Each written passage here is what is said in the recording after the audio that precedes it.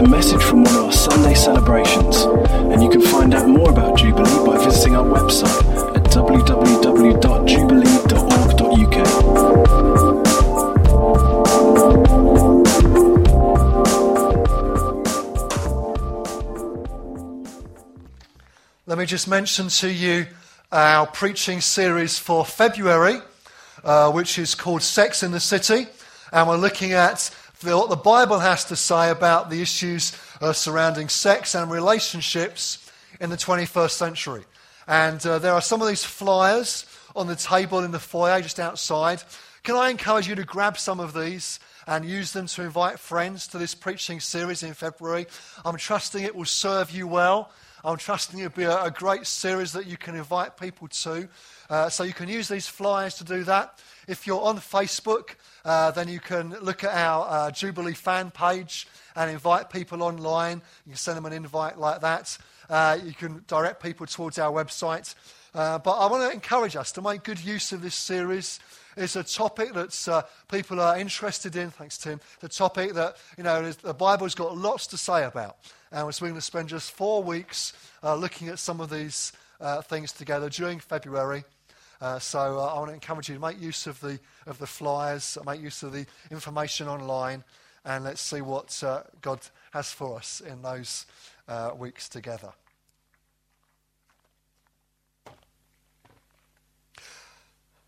Our preaching series at the moment is looking at the subject of prayer.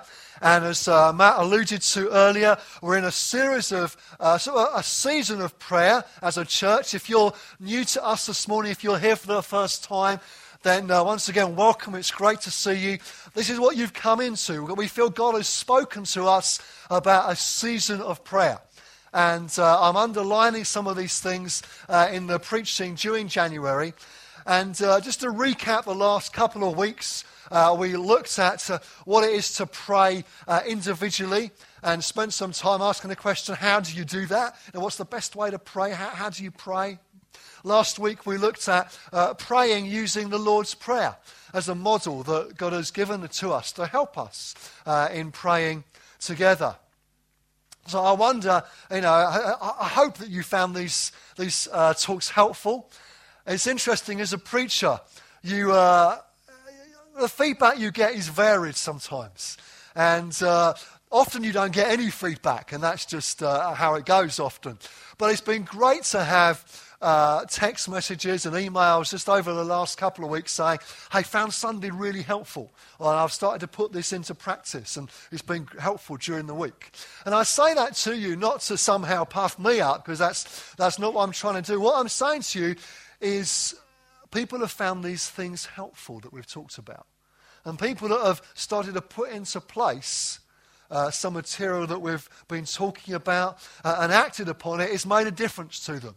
And it's made a difference to their prayer life. And so my encouragement to you this morning is to do that, if you haven't done it already. Because I know that it's worked. I'm getting feedback from people saying, hey, it's been great. It's helped me in praying this week.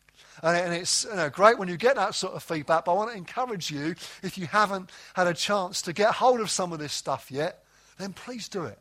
Because I believe God will help you and bless you as you start to pray more and more. The well-known Christian writer Corrie ten Boom once said, is prayer your steering wheel or your spare tyre? Good quote, isn't it? Is prayer your steering wheel or your spare tyre? We can all, I guess, relate to the having prayer as your spare tyre. In cases of emergency, break glass and pray.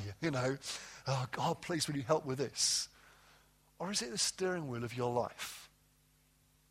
Is it the very centre of what you're doing? I wonder, how has prayer been going for you? Maybe over these last couple of weeks as we've begun to look at these subjects together. This week, I want to look at corporate prayer. Let me ask you a question. Have you ever been in a really dull, boring, lifeless, hideous, just waiting till it finishes prayer meeting? Oh, come on, I don't believe you. I know I have. Now, obviously not amongst you guys. Previously in other places. But I'm sure, if we were honest, We've all been there, haven't we? You sort of sat there looking at the clock thinking, oh man, this is just awful. You know, you've got 2 people and a half-dead cat, and that's it.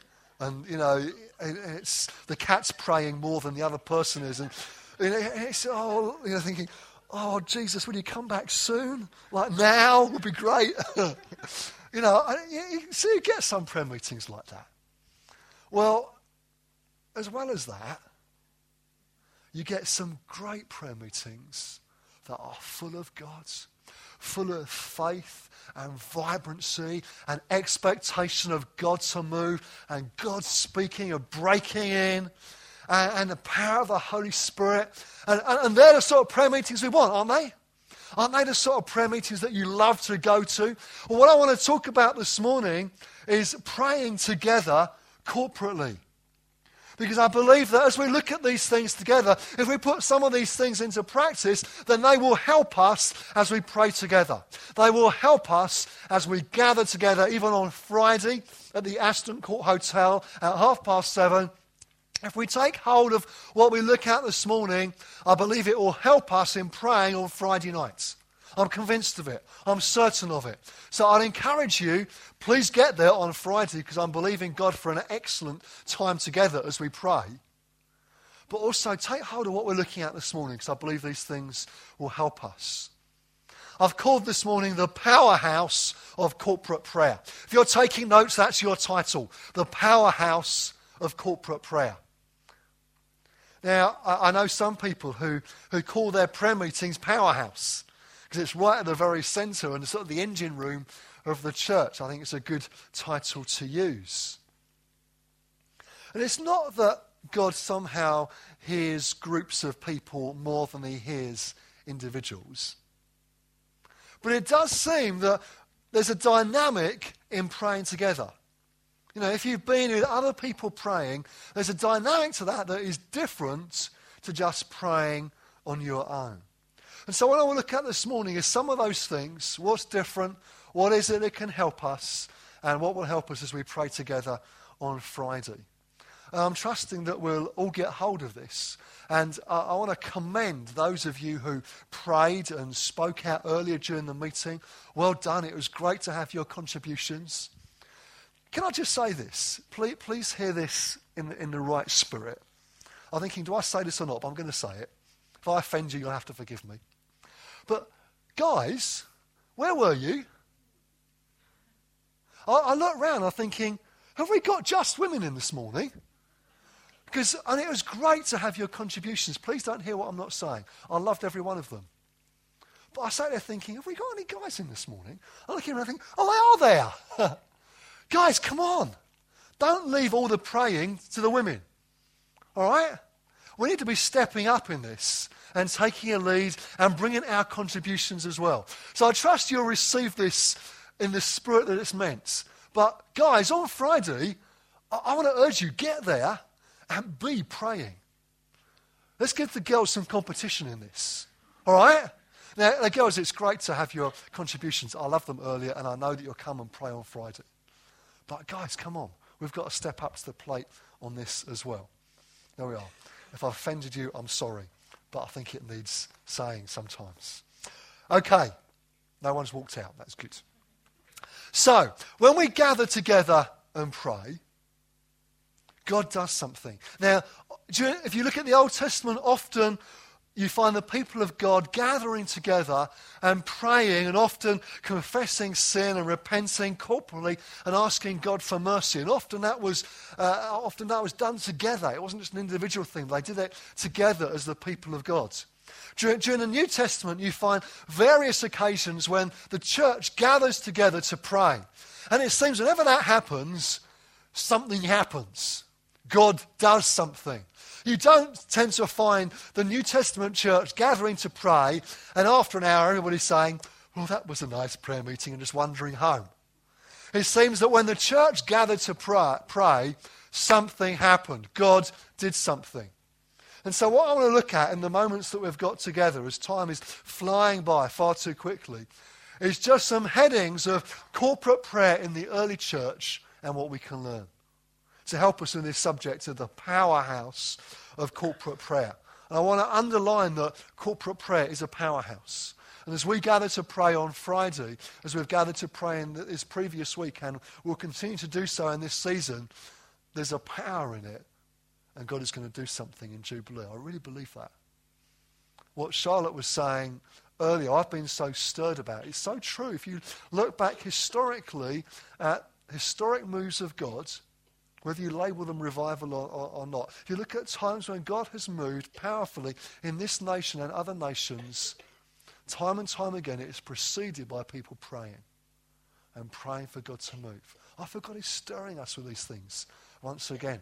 So, what are the elements of a corporate church prayer meeting? Well, we haven't got time to look at every element this morning, but I want to just throw out a few to you to help us in these things. It's things like waiting on God. It's things like the Holy Spirit's power. It's things like asking God for things, petitioning God. It's things like worship, fasting, and God breaking in and giving direction. There's some elements of a church prayer meeting, and I'm expecting that we're going to see those elements on Friday. But why don't I pray and ask God to somehow help me to communicate these things in 15 minutes that we've got before the kids rush in on us. Lord Jesus, we do so thank you for your presence. And pray now, Lord, that you would speak to us as we open your word together. Holy Spirit, come and be our teacher. Come and speak to us, please. Help us in the life of prayer in Jubilee. We might get hold of some of these truths. We ask it in Jesus' name. Amen. Amen.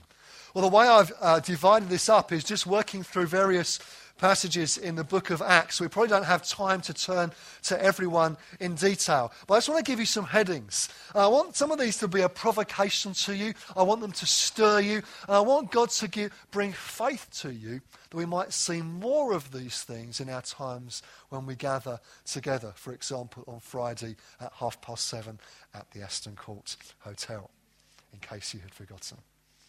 Acts chapter 1, verse 14. Says this. It says that they all joined together constantly in prayer, along with the women and Mary, the mother of Jesus, and with his brothers. So this is after Jesus has returned to heaven. Jesus has told them to wait for the Holy Spirit. And we're told here that they all joined together constantly in prayer. What they were doing was waiting. Jesus had said, wait, just stay here until the Holy Spirit comes. And so what they were doing was waiting on God. But it wasn't just passive waiting. It wasn't that somehow they just sort of sat around in a chair and said, well, you know, it was great when Jesus was here.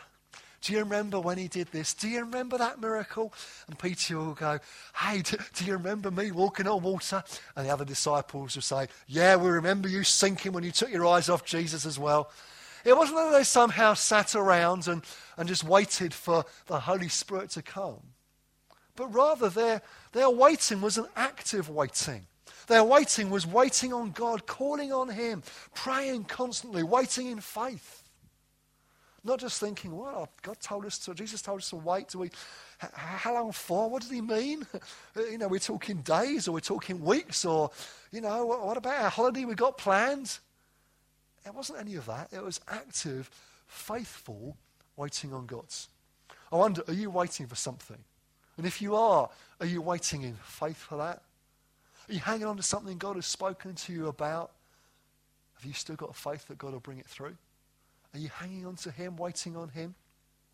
The early believers here were told to wait until the Holy Spirit has come. Well, listen, now he has come, as we were praying even earlier in our meeting. So this passage is not to be used as an excuse for inaction. Never say, well, Jesus had told the disciples to wait, so all we're going to do is just wait and not do anything. No. That was waiting with a purpose. Wait for the Holy Spirit to come. Now he's come. Now we're filled with the Holy Spirit and with power. So we wait on God, but the reason is different now. We wait on God to hear from him, to receive from him, in order that we might then go. That's what it's for. It's waiting with a purpose, waiting in faith. But as well as that, we get examples of the Holy Spirit's power. So in Acts chapter 4, we find that Peter and John are arrested. This is not good for the early church. You know, they're here are their leaders and they get arrested. And you could think, oh no, what's going on now? What's going to happen? Well, what happens is Peter and John are arrested and the believers gather to pray for their release. That's just a hint, okay? If Matt and I are sort of, arrested at any time, please gather and pray for our release. You might laugh, but there are many churches around this world where that would not be unusual. Where actually to say that it would be actually, we got arrested last week, or, it might be a surprise that somebody's there, that they're not in prison this week. For us, we're in a different context, and praise God for that context. Let's not let it go lightly. But Peter and John are arrested. The believers pray, and we're told to the believers pray upon their release. So in verse 23 of Acts 4, Peter and John went back to their own people and reported all the things that the chief priests and elders had said to them. When they heard this, they raised their voices together in prayer. And I guess if you didn't read on then, you'd be thinking, well, what are they praying for? Well, you'd guess, wouldn't you? It'd be they pray for protection. They pray that God will keep them from being arrested again. They pray that God's hand will be on them. But actually, they don't pray for that. They don't pray for protection. What they pray for is for the word of God to go forth boldly and in power. There's no sense of defeatedness here. No sense of praying for protection. They pray for boldness in verse 29. And then in verse 30, they pray for power. And in verse 31, we're told this. After they prayed, the place where they were meeting was shaken. And they were all filled with the Holy Spirit and spoke the word of God boldly. There was an immediate answer to their prayer. They prayed for boldness, they prayed for power, and God came upon them. Holy Spirit came powerfully, immediately. I wonder, do we expect an immediate answer like that? It's a challenge, isn't it? So often we can pray and think, well, I'm sure God will answer at some point. They got an answer immediately. Bang! They prayed for power and boldness, and God came to them. And they had power and boldness. God loves to answer prayers like that. He really does. If you pray for boldness, you pray for the Holy Spirit to come to you, listen, God loves to answer prayers like that. And you can receive the Holy Spirit anytime, any place, anywhere. But being with other believers seems to make it easier. I've written in my notes here, which is amusing after this morning, are we expecting the Holy Spirit to come when we gather? Yes, would be the answer, wouldn't it? Just as he did this morning and came to us as we worship and as we pray together. But as well as receiving the Spirit, the church gather and pray. So in Acts chapter 12, there's a time of persecution from King Herod. And James, the brother of John, is put to death. So persecution is getting quite serious now. Peter is imprisoned. But we're told in Acts chapter 12, verse 5, that the church was earnestly praying to God for him. Things were serious. The church had lost one of their key leaders. And now another one of their key leaders had been arrested. See, times of persecution focus the church to pray, don't they? And some people argue that the reason that often the church in the West seems so weak is that we've had it so easy. Whereas if you look at the church in places like China and other places where the church has been persecuted, there's vibrancy and growth and amazing things that God is doing. Often underneath the surface. Often you have to look for it. But God is doing something there. So the church here are praying for Peter, praying for his safety, for his release. And it's important that they were doing this together. Yonggi Cho, the pastor of the world's largest church in Korea, says this. He says, when I pray alone, I can only exercise my own individual faith. Yet when I pray in a group with my brothers and sisters in Christ, the power of our faith is increased geometrically. It's true, isn't it? When you pray with other people who are full of faith and praying in that way, your faith is stirred, isn't it? It's built, it's encouraged, and it's helped. There is a dynamic in praying together. Other people's faith can encourage you. So in a prayer meeting, I want to urge you and encourage you, pray prayers of faith. Because as you do that, you encourage yourself and you encourage others to pray prayers of faith and expectation as well. So God sets Peter free, And the church is astonished later in Acts 12.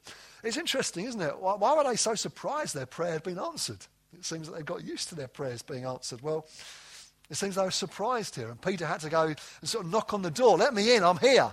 And they think, no, nobody answers. And a girl goes and answers and comes back and says, Peter at the door. Again, no, don't be silly. He's in prison. We're praying for him, dear. Come back and pray.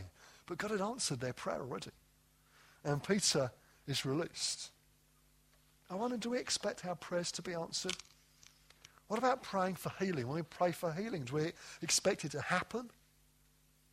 I think we've got better at this over recent years, to be fair. But I want to encourage us, let's expect God to answer our prayers. As we pray, let's pray prayers of faith and expectation, expecting that God will answer them.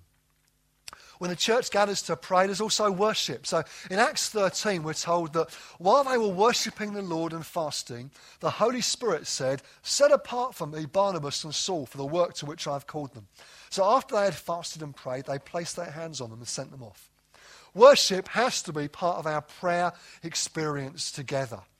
You can't separate it. And worship is a great way to start a prayer meeting. It helps us to focus on who God is, not on who we are, not on our circumstances or problems or questions or issues, but on who God is, what He's done, His faithfulness, His word, His glory.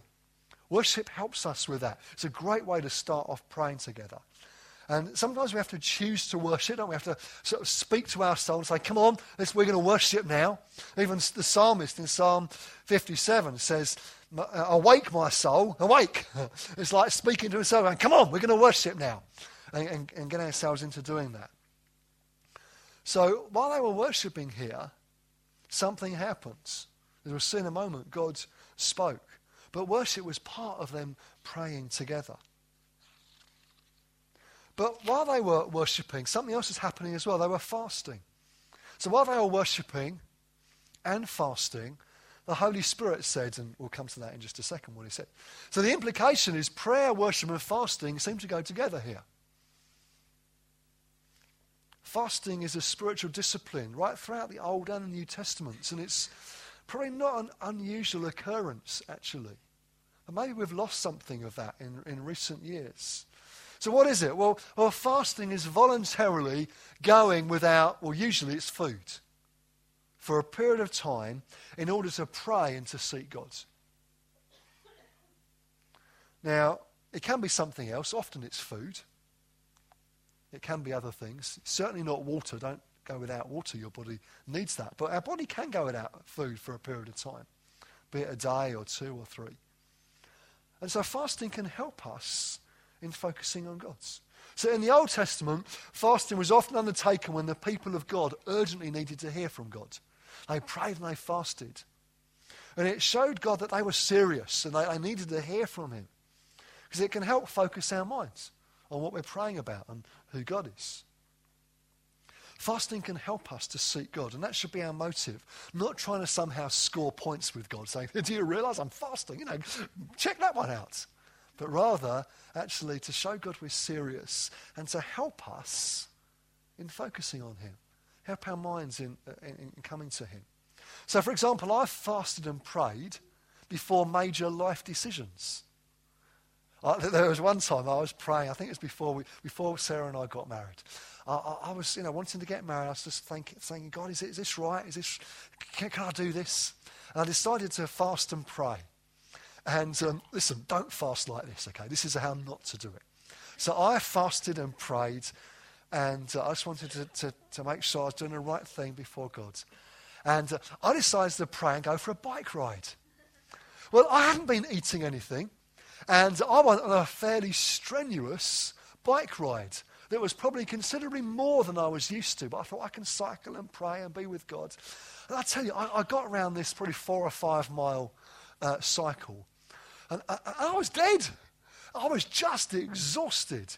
I thought it would help me to focus and to pray, but I hadn't eaten, and I was, totally exhausted from all this exercise that my body was somewhat unaccustomed to at the time. Obviously not now, but was then. And it was just awful. I was thinking, God, I'm fasting and praying. You're going to be speaking to me, and I'm just feeling like I want to die over in a corner somewhere. I think I've missed the point somehow. God did speak to me. I knew it was the right thing, and we got married, which is great. But it is important, I think, to pray and fast, particularly over important life decisions. Just don't go cycling if you're not used to it at the same time. So how do you do it? Well, you don't eat. But as I say, you do drink water. It's normally for a day or two.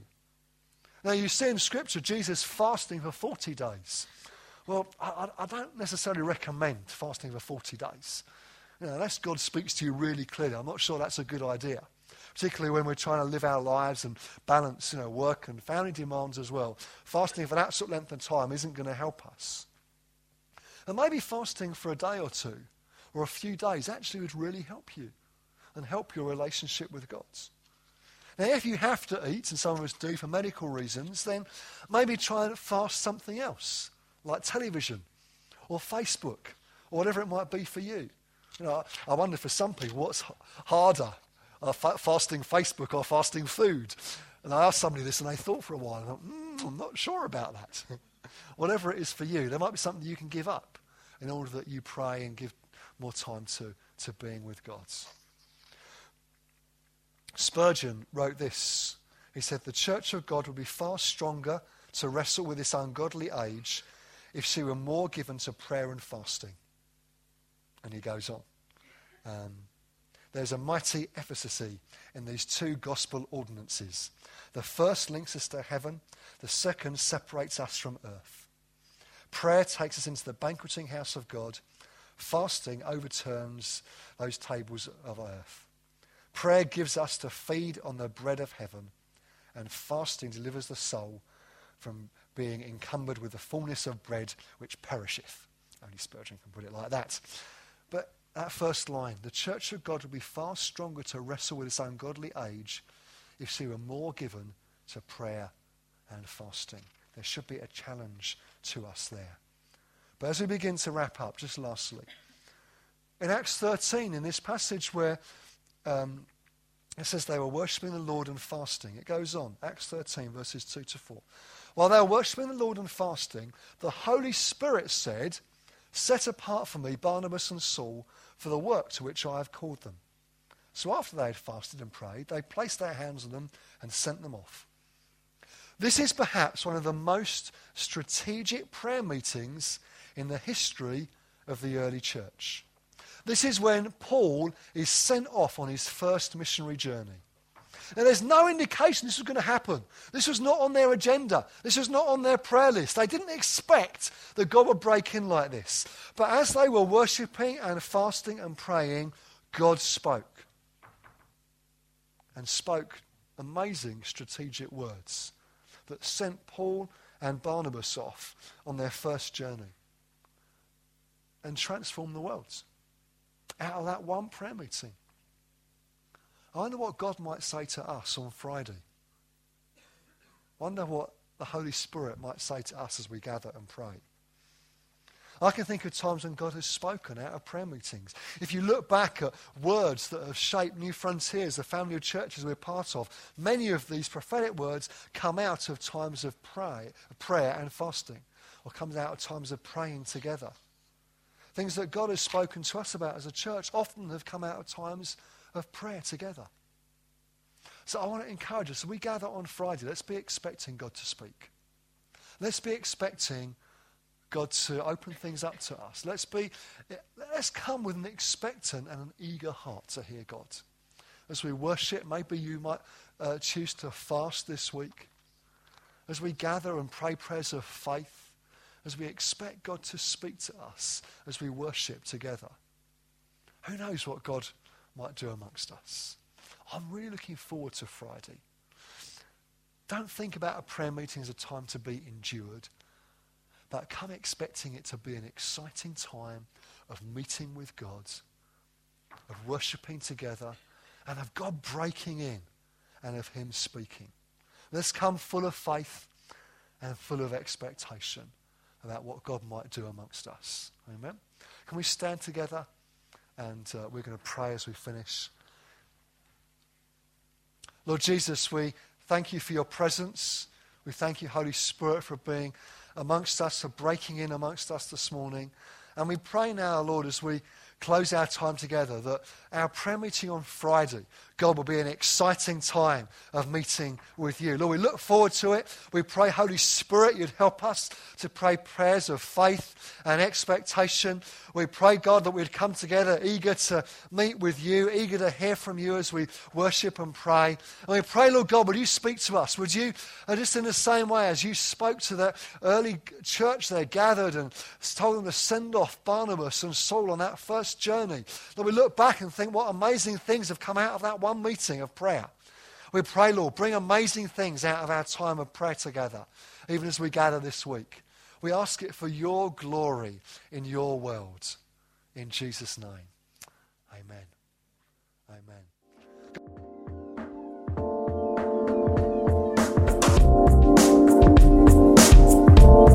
Thanks for listening to this Jubilee Church podcast. Feel free to check out our website at www.jubilee.org.uk or come along on any Sunday morning.